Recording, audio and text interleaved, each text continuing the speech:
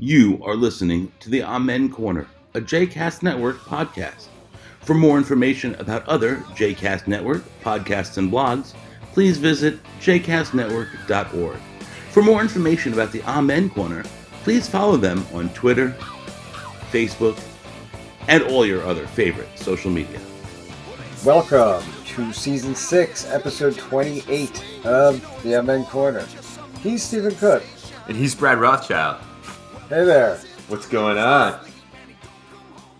You know, just living the dream. I'm so glad you're living the dream. I'm living somebody's dream. Not mine, but it's a dream. I know we're not jinxing anything, so we can't talk about the Yankees, but I will tell you. We can talk about the Yankees. We just can't mention what their record is or how many games in a row they've won. I just want you to know, this is all connected. Yeah. I was flipping channels yesterday, and I landed on what? The last 40 minutes of Field of Dreams. Okay. I'm just saying. It was nice. I like that movie.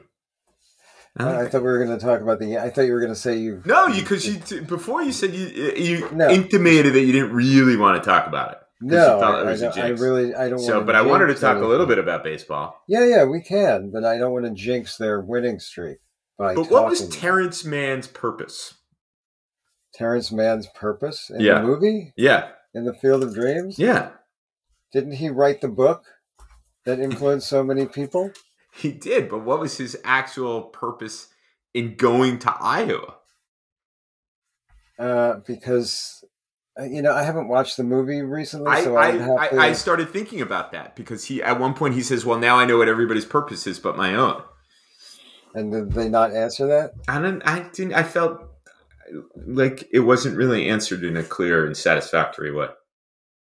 Other than the fact that he wrote the book that Ray Kinsella read when he was 14 that made him not want to play baseball anymore and wrecked his relationship with his dad. So maybe he had to make it right. Like Ray's going there is what made things right so that he could have the catch with his father at the end of the movie. I guess so. But that doesn't really have much to do with the fact that the Yankees are playing very well. Pitchers are pitching well. Hitters are hitting the ball to places where there are no fielders. That's good. And they're winning. That is the objective. They're not getting thrown out on the base paths like they were last season. It's all pretty good. They seem to have things clicking. And then, of course, there are people who are like, well, let's not get too excited. They're beating up on the Orioles and Kansas City Royals. Well, you don't win those games, they come back to haunt you in September. Exactly right. So would you rather that they lose to the bad teams?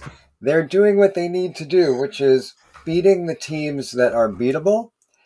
And then this is, as we well know, the baseball season is a marathon, not a sprint. I'm already tired. You're tired of what? Of everything. Of the baseball season? No, just of everything. Of my diatribe about the Yankees? No, not at all. Keep going. So it's a marathon. Keep going. This is a marathon. Yeah. However, if you dig yourself a big hole in April like the Yankees did for themselves last year, you're not doing yourself any favors. Exactly. So beat the bad teams. Right. Pound the hell out of the bad teams. Beat the crap out of the bad teams. Enjoy beating the bad teams. And then, hopefully you'll have enough left in the tank to beat the good teams. Now, apparently, there's a different tone in the clubhouse this year.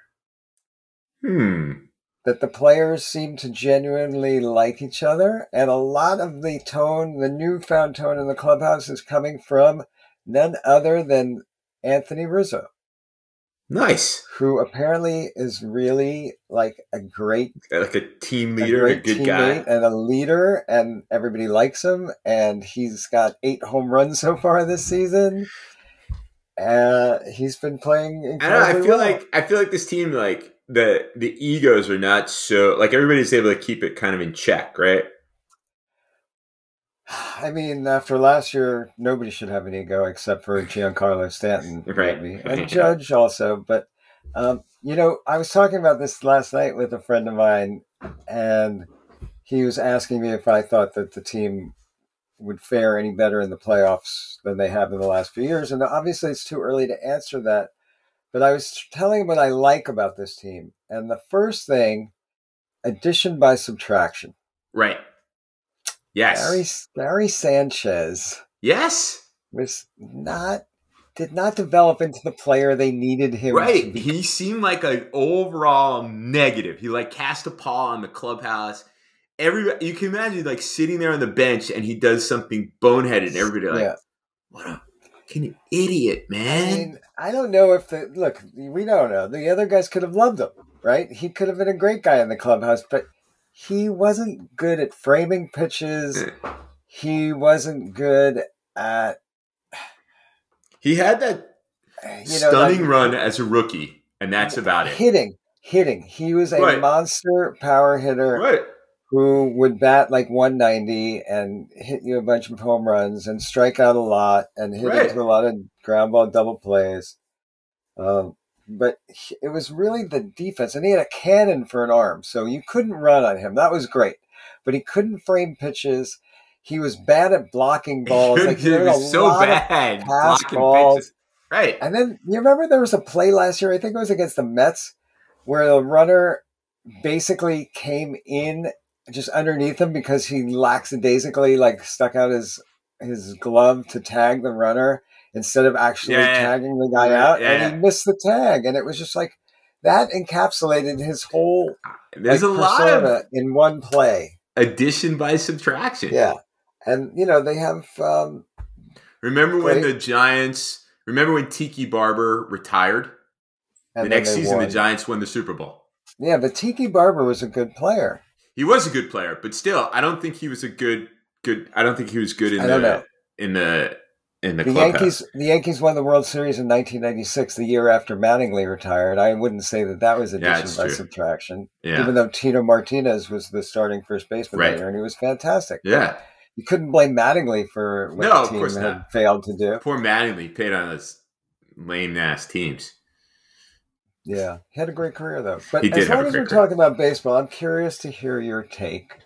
On the Odessa connection to baseball? No. I'm not talking about the connection of Odessa. The forward can concoct a Jewish angle to absolutely any story. This week we had Elon Musk and Jews and Twitter, and we also had the Jewish connection to Odessa, the Jewish baseball connection to Odessa. Which, Ukraine, as it turns out, is over 120 years old. At least the players played in the 19th century, and it's okay, great. And as I said to you earlier, I love baseball, I love Jewish stuff, but this seemed to me a bridge too far. We are definitely making that Twitter, the forward pitch bot for Twitter account. For Twitter, yeah. Forward pitch bot, yeah. Yep. It's cold out. Is that good for the Jews? The Secret History of Weather by the Rothschild family. Anyway, going back to baseball for a second, I'm curious to hear your take. And I know that I'm about to anger our producer, Doron, with this. Okay. A couple nights ago, the New York Mets pitching staff combined to throw a no-hitter. Yeah. To my thinking, a combined no-hitter is absolute nonsense. Yeah, it's meaningless. It's meaningless. If you are the team that has been no-hit by 6 pitchers, you should be not happy with your performance. Right, but it's not anything it's a no-hitter. This is a 6 But if you are the fan base of a team that pitched a combined no-hitter, would this rank as one of your greatest moments as a fan? I know. It's so lame. Talking about concocting something. Look, I get it. The Mets don't have a lot going on, and right now their record is good, so they think that they're going to the World Series. Right.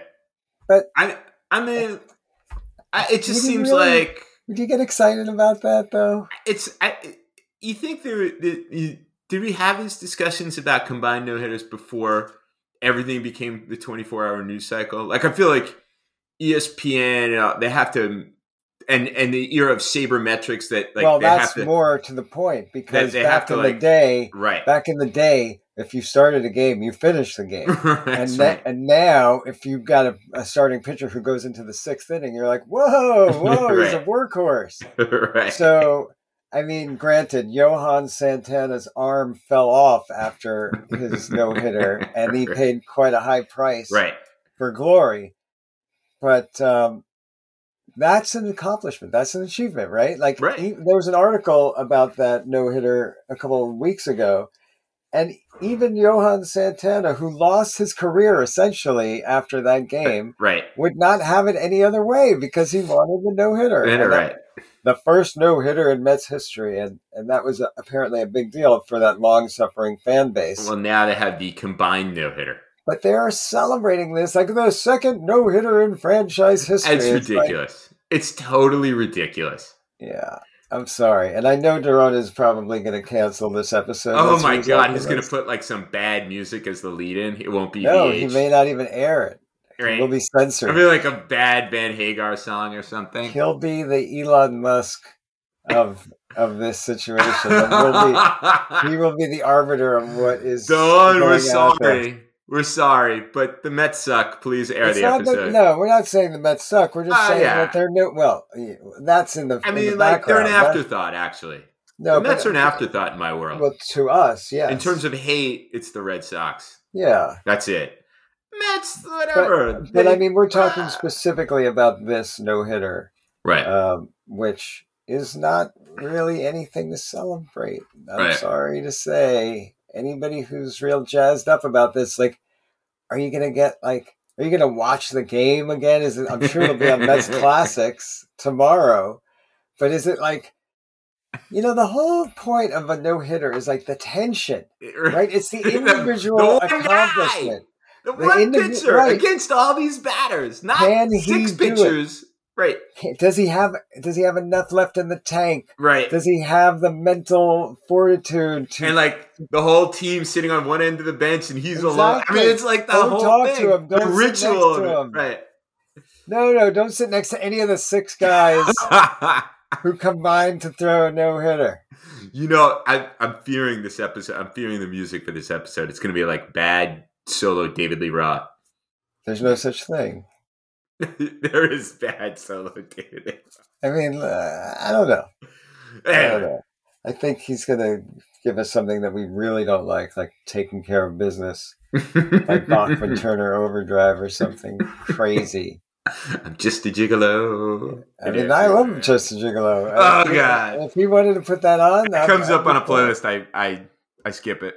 Are you kidding me? Yeah, Dude, solo Diamond Dave is... I can't. It's just the magic of yeah, but it's still worth listening to. It's still worth listening to. Especially Just a Gigolo. I mean, especially. That's probably the best one. It's a classic. Oh, yeah. Okay. Plus, that video was ridiculous. Okay, wait. We mentioned He Who Must Not Be Named a couple of times. Who?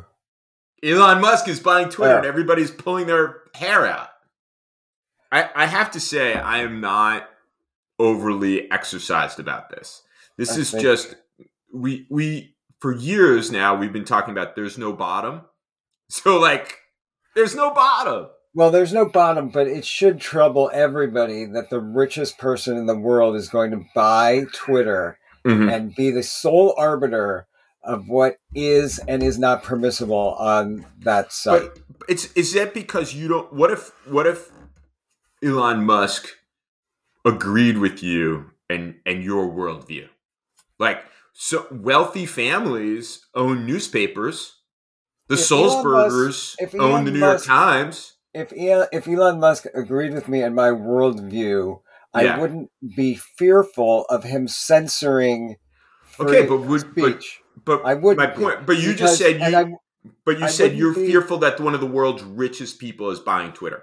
That's right. In the bizarre world, in the other dimension. Yeah. In the other, because there's a number of these things. Yeah, it's not good. Steven is talking to Brad, and Elon Musk agrees with Brad's worldview.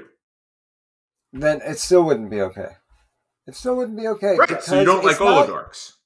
I don't like the system that has created oligarchs, and I don't like the potential for a small handful of enormously wealthy and powerful people to be the ones who are setting the agenda. For our society, right, and who are the arbiters of what is and is not permissible. Now, do you think Twitter was marginally better as a publicly traded company? I think that they were moving in the right direction in terms of getting a handle on misinformation and hate speech, much more so than Facebook, by the way, which is also a publicly traded company. Right. They were moving in the right direction. I think that they finally understood the problems that have been unleashed as a result of social media in the last 15 years. And not just in America, but worldwide. Right. But here we have somebody who is coming along and basically, by all indications, is ready to release or to eliminate any guardrails on Twitter and allow for the free flow of hate and misinformation. Look, I don't disagree with you on any of that. Yeah.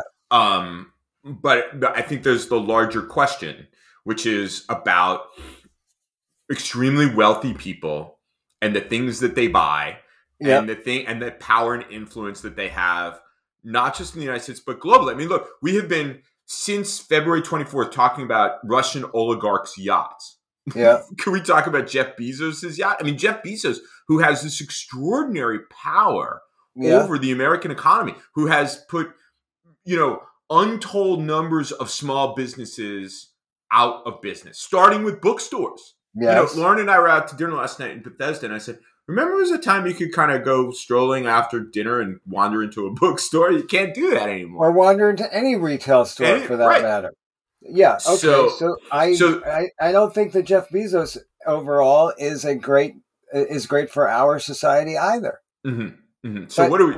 But going back to what you had said earlier about these wealthy families that have owned newspapers or media outlets, there's a difference between when Jeff Bezos buys the Washington Post or with the Sulzberger family that owns the New York Times, and if there was one man who was aggregating all of that information, because Twitter really is not just one platform.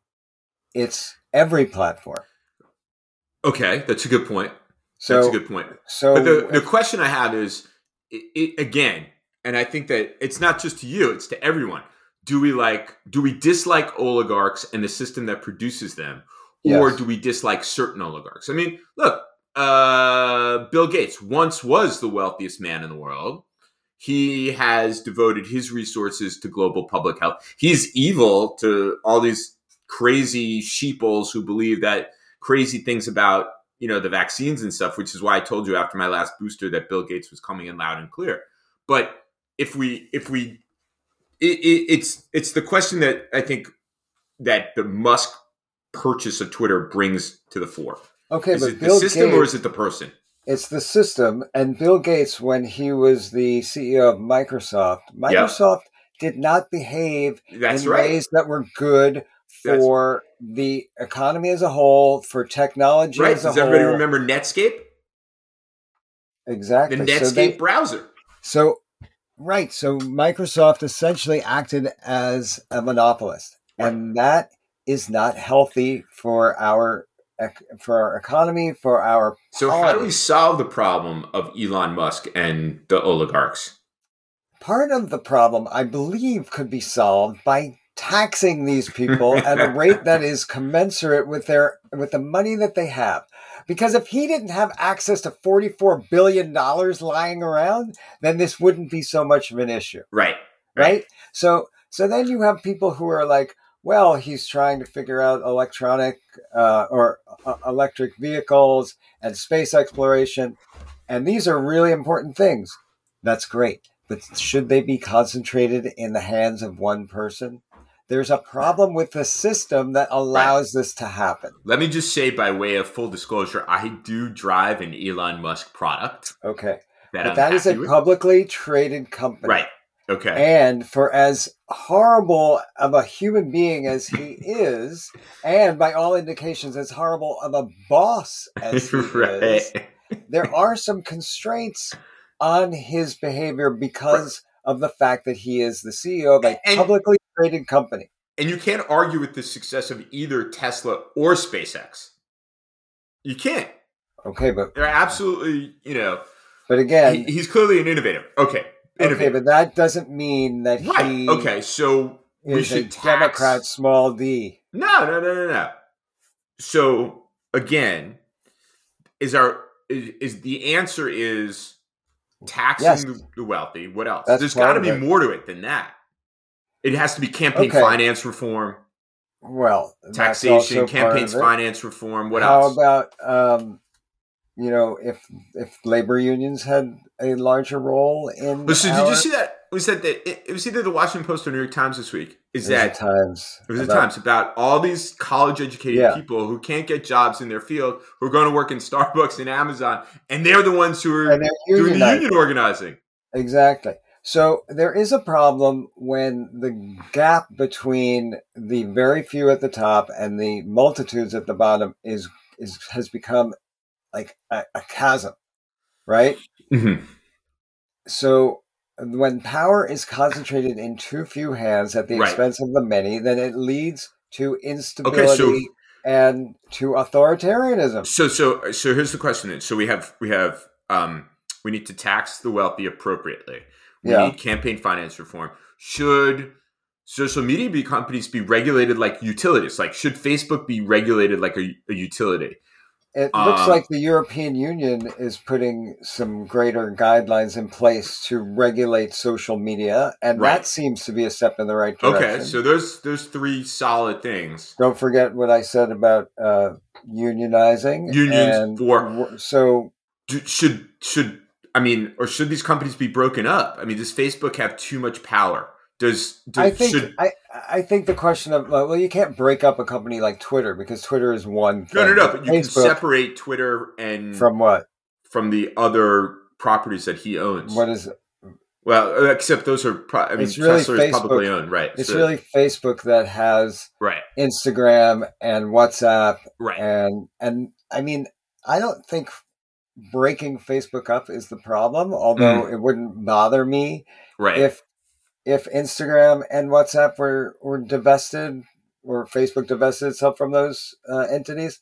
But I think it's more along the lines of regulating the speech. It's not just a platform, because they are determining what stories you're seeing and what stories I'm seeing. Well, Facebook is different than Twitter. I mean, Twitter, it's really basically how you curate who you follow. But there are also algorithms that are there. True, but one of the things that I have found that has been helpful to me at those moments is that you can curate exactly who you follow, which means there are certain things that don't have to clog your Twitter feed, right? That's very true. And you can block certain people, but you're still going to be fed things that you don't necessarily ask to be fed. As opposed to on Facebook, where they are actively bringing stories to you, based on what they want you to see. Right. Yeah.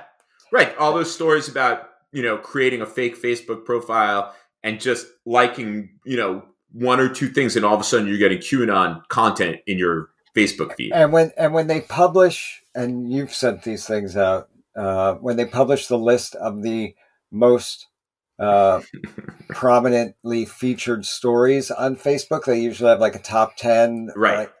And it's all conservative, vax disinformation. I mean, it's like Ben Shapiro, right? And Ben Shapiro pays a lot of money to get that placement on Facebook, but it's invisible to the average person. Right, that's right. So they don't really know that they're being fed this stuff because somebody's lining their pockets. Well, what's happened is that folks like Ben Shapiro and others have basically rigged Facebook in a way that they pay money to do that. And they rig, and I mean, how is it that Ben Shapiro's, schlocky shit gets more time and shared more on Facebook than, the New York Times stuff? Right. It's because it has nothing to do with anything other than the fact that they have the whole thing rigged. So, but they rig it by paying for that. He's paying Facebook. It makes to me, I agree. It makes no difference. This concentration of wealth has proven to be, regardless of whether someone, whatever their political perspective is, has proven to be a net negative, let's say, that has kind of reinforced already existing political and economic pathologies in the country. That is an absolute threat to the continuation of our democracy. Right. And that, there are things that can be done, but unfortunately they're not going to be done. No, because the politicians are owned by the oligarchs. That's part of the issue. Saying, campaign finance reform is a critical piece of this. I mean, a critical piece of it. Yes. I mean, it's no wonder why the guy, what's happened at Facebook is the guy who's really, let's set aside Sheryl Sandberg and her, total bullshit.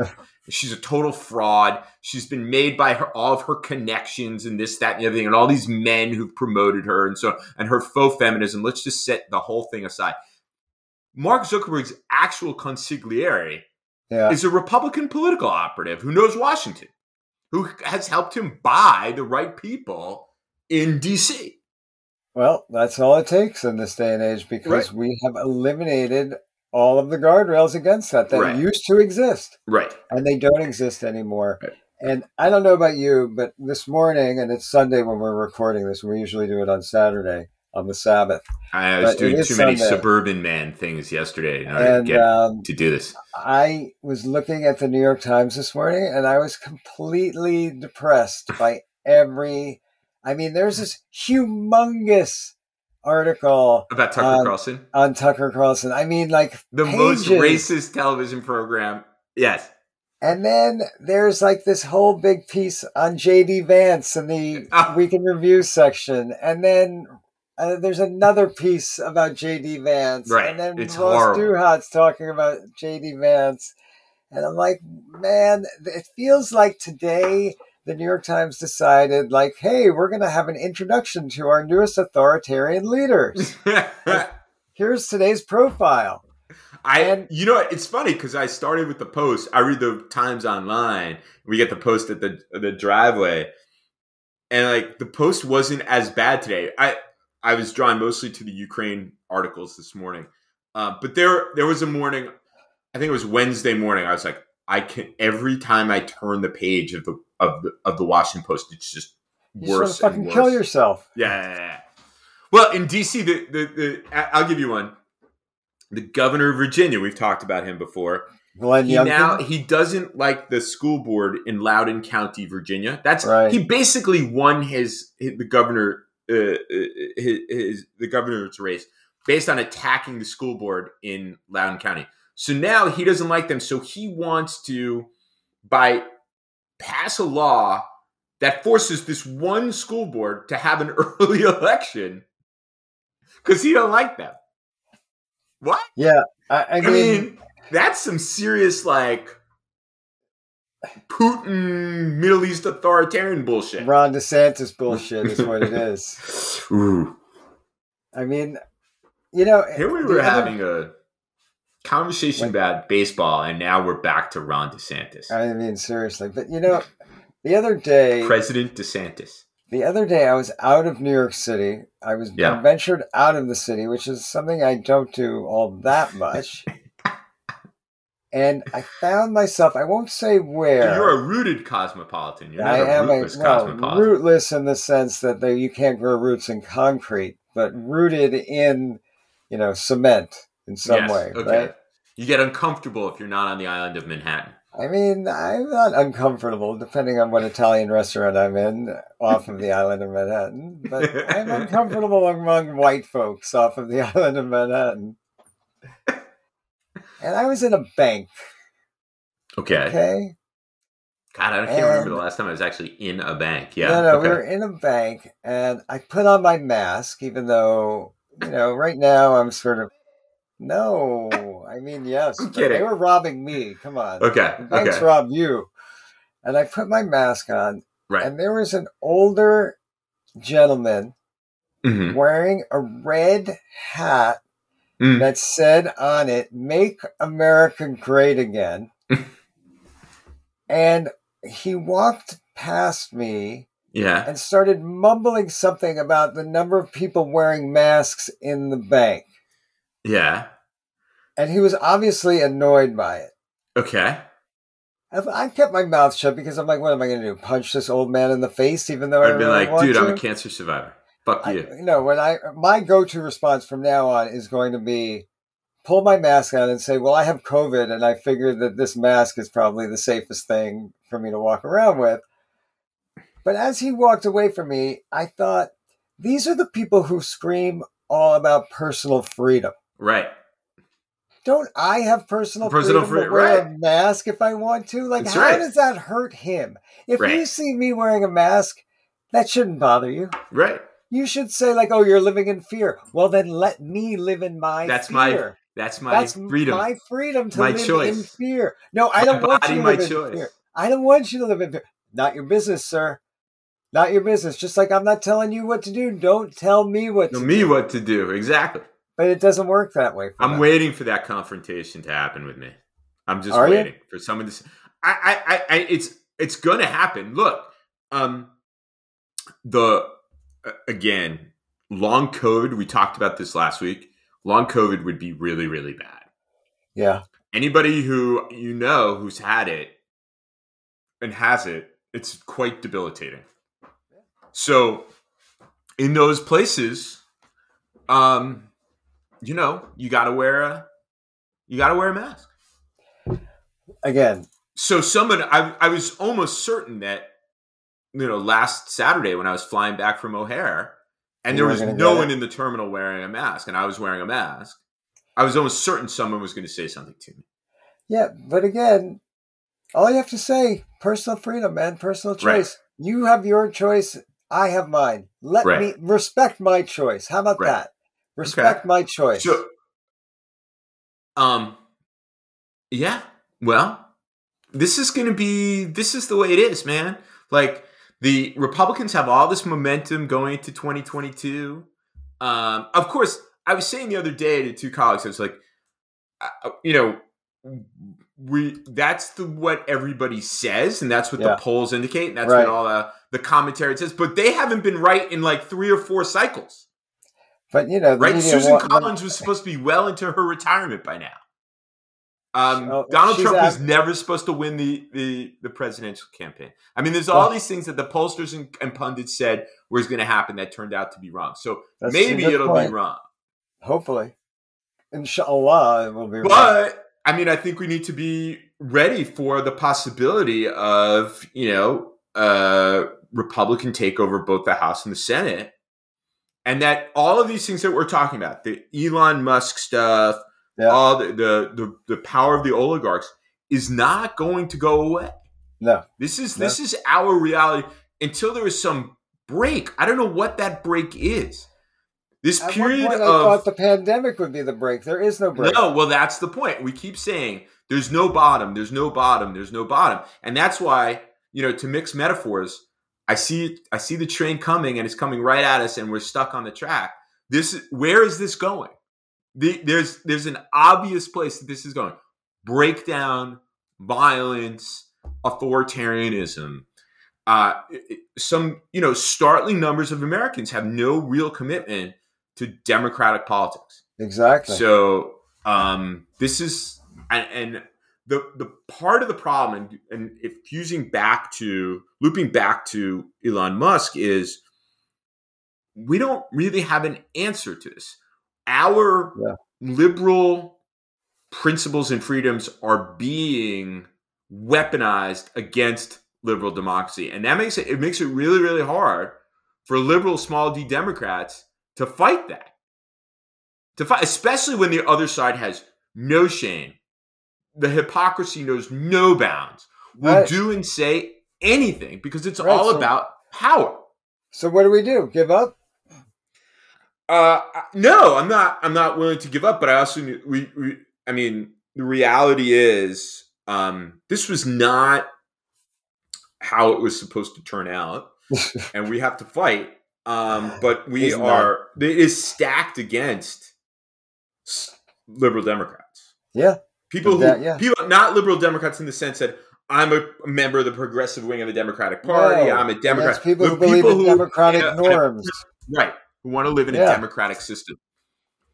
Well, that's the point. There, as you said, there are way too many people who just don't feel the need to live in that system anymore. Right. There is temptation to follow people who say only I can fix it when they're full of shit. They're only, Yeah. So read the New York Times about J.D. Vance today. Unbelievable. That guy is piece of crap. Piece of shit. Yeah, who's getting his money from tech oligarchs? Peter Thiel, right? Yeah. So another time I'll tell you about my encounter with Peter Thiel. We'll do that. He's a douchebag. What a shock. All right. I think we're done. We are on that happy note. All right. Yankees playing today? The week after that one. Yankees playing today? Yeah, it's Sunday. Yankees play. All right. Mariano Duncan, we played today, we win today. Remember that? 1996. Yeah. All right. We're out. We're out.